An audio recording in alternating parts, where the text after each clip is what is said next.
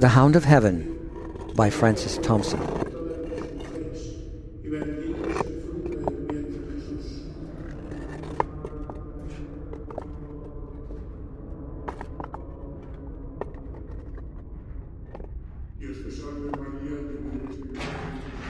I fled him down the nights and down the days. I fled him down the arches of the years. I fled him down the labyrinthine ways of my own mind, and in the midst of tears I hid from him, and under running laughter. Up vistas' hopes I sped, and shot precipitated adown titanic glooms of chasmed fears. From those strong feet that followed after, but with unhurrying chase and unperturbed pace, deliberate speed, majestic instancy, they beat, and a voice beat, more instant than the feet.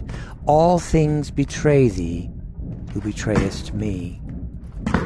I pleaded, outlaw-wise, by many a hearted casement curtained red, trellised with intertwining charities. For though I knew his love who follow it, yet was I sore adread, lest, having him, I must have naught beside. But if one little casement parted wide, the gust of his approach would clash it to. Fear wist not to evade, as love wist to pursue. Across the margent of the world I fled, and troubled the golden gateways of the stars, smiting for shelter on their clanged bars, fretted to dulcet jars, and silvern chatter the pale ports of the moon. I said to dawn, be sudden, to eve, be soon. With thy young skyey blossoms heap me over from this tremendous lover. Float thy vague veil about me, lest he see. I tempted all his servitors, but to find my own betrayal in their constancy. In faith to him, their fickleness to me. Their traitorous trueness and their loyal deceit. To all swift things for swiftness did I sue, clung to the whistling mane of every wind, but whether they swept smoothly fleet the long savannas of the blue, or whether thunder-driven they clanged his chariot thwart heaven, clashy with flying lightnings round the spurn on their feet. Fear wist not to evade as love wist to pursue. Still with unhurrying chase and unperturbed pace, deliberate speed, majestic instancy, came on the following feet, and a voice above their beat. Naught shelters thee, who will not shelter me. I sought no more that after which I strayed in face of man or maid, but still within the little children's eyes seems something that replies. They at least are for me, surely for me. I turned me to them very wistfully, but just as their young eyes grew sudden fair with dawning answers there, their angel plucked them from me by the hair. Come then, ye other children, nature's, share with me, said I, your delicate fellowship. Let me greet you lip to lip. Let me twine with you caresses wantoning with our Lady Mother's vagrant tresses, banqueting with her in her wind-walled palace, underneath her azure dais, quaffing, as your taintless way is, from a chalice. Lucent weeping out of the day-spring. So it was done. I in their delicate fellowship was one, drew the bolt of nature's secrecy. I knew all the swift importings on the wilful face of skies. I knew how the clouds arise, spumed of the wild sea snortings. All that's born or dies, rose and drooped with, made them shapers of mine own moods, or wailful or divine. With them joyed and was bereaven.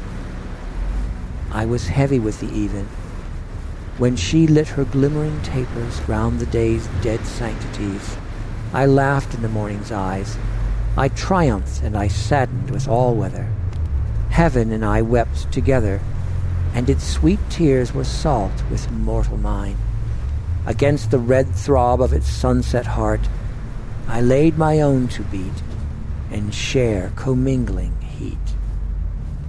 But not by that was eased my human smart.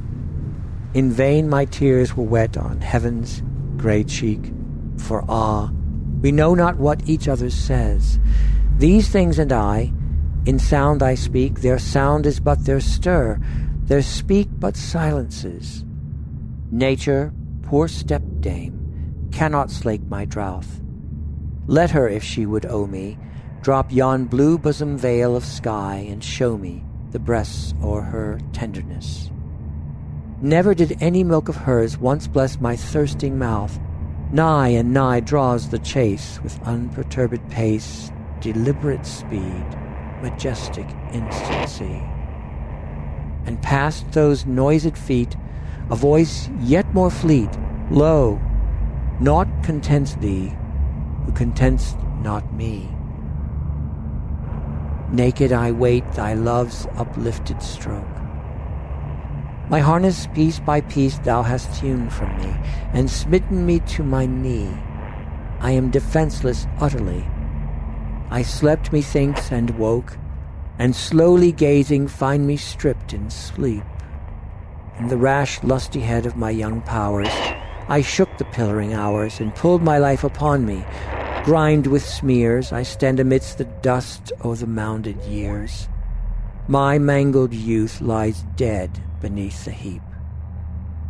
My days have crackled and gone up in smoke, have puffed and burst as sun starts on a stream. Yea, faileth now even dream, the dreamer and the lute, the lutanist, even the linked fantasies, in whose blossomy twist I swung the earth a trinket at my wrist, are yielding. Chords of all too weak account, for earth with heavy griefs so overplussed. Is thy love indeed a weed, albeit an amaranthine weed, suffering no flowers except its own to mount? Must, designer infinite, must thou char the wood ere thou canst limn with it? My freshness spent its wavering shower in the dust, and now my heart is as a broken fount, wherein tear-drippings stagnate, spilt down ever, from the dank thoughts that shiver upon the sighful branches of my mind. Such is what is to be. The pulp so bitter, how shall taste the rind? I dimly guess what time in mist confounds, yet ever anon a trumpet sounds from the hid battlements of eternity. Those shaken mists a space unsettle, then round the half-glimpsed turrets slowly wash again, but not ere him who summoneth I first have seen and wound, with glooming robes purpureal, cypress-crowned. His name I know, and what his trumpet saith, whether man's heart or life it be which yields the harvest. Must thy harvest fields be dunged with rotten death?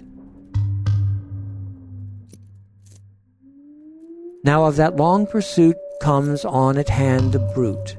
That voice is round me like a bursting sea, and is thy earth so marred, shattered and shard on shard? Lo, all things fly thee, for thou fliest me. Strange, piteous, futile thing, wherefore should any set thee love apart, seeing none but I makes much of naught, he said, and human love needs human meriting. How hast thou merited, of all man's clotted clay the dingiest clot? Alack, thou knowest not how little worthy of any love thou art. Whom wilt thou find to love ignoble thee, save me, save only me? All which I took from thee I did but take, not for thy harms, but just that thou might seek it in my arms. All which thy child's mistake fancies as lost, I have stored for thee at home. Rise, clasp my hand and come. Halts by me that footfall, Is my gloom after all shade of his hand, outstretched caressingly? Ah, fondest, blindest, weakest, I am he whom thou seekest. Thou dravest love from thee, who dravest me.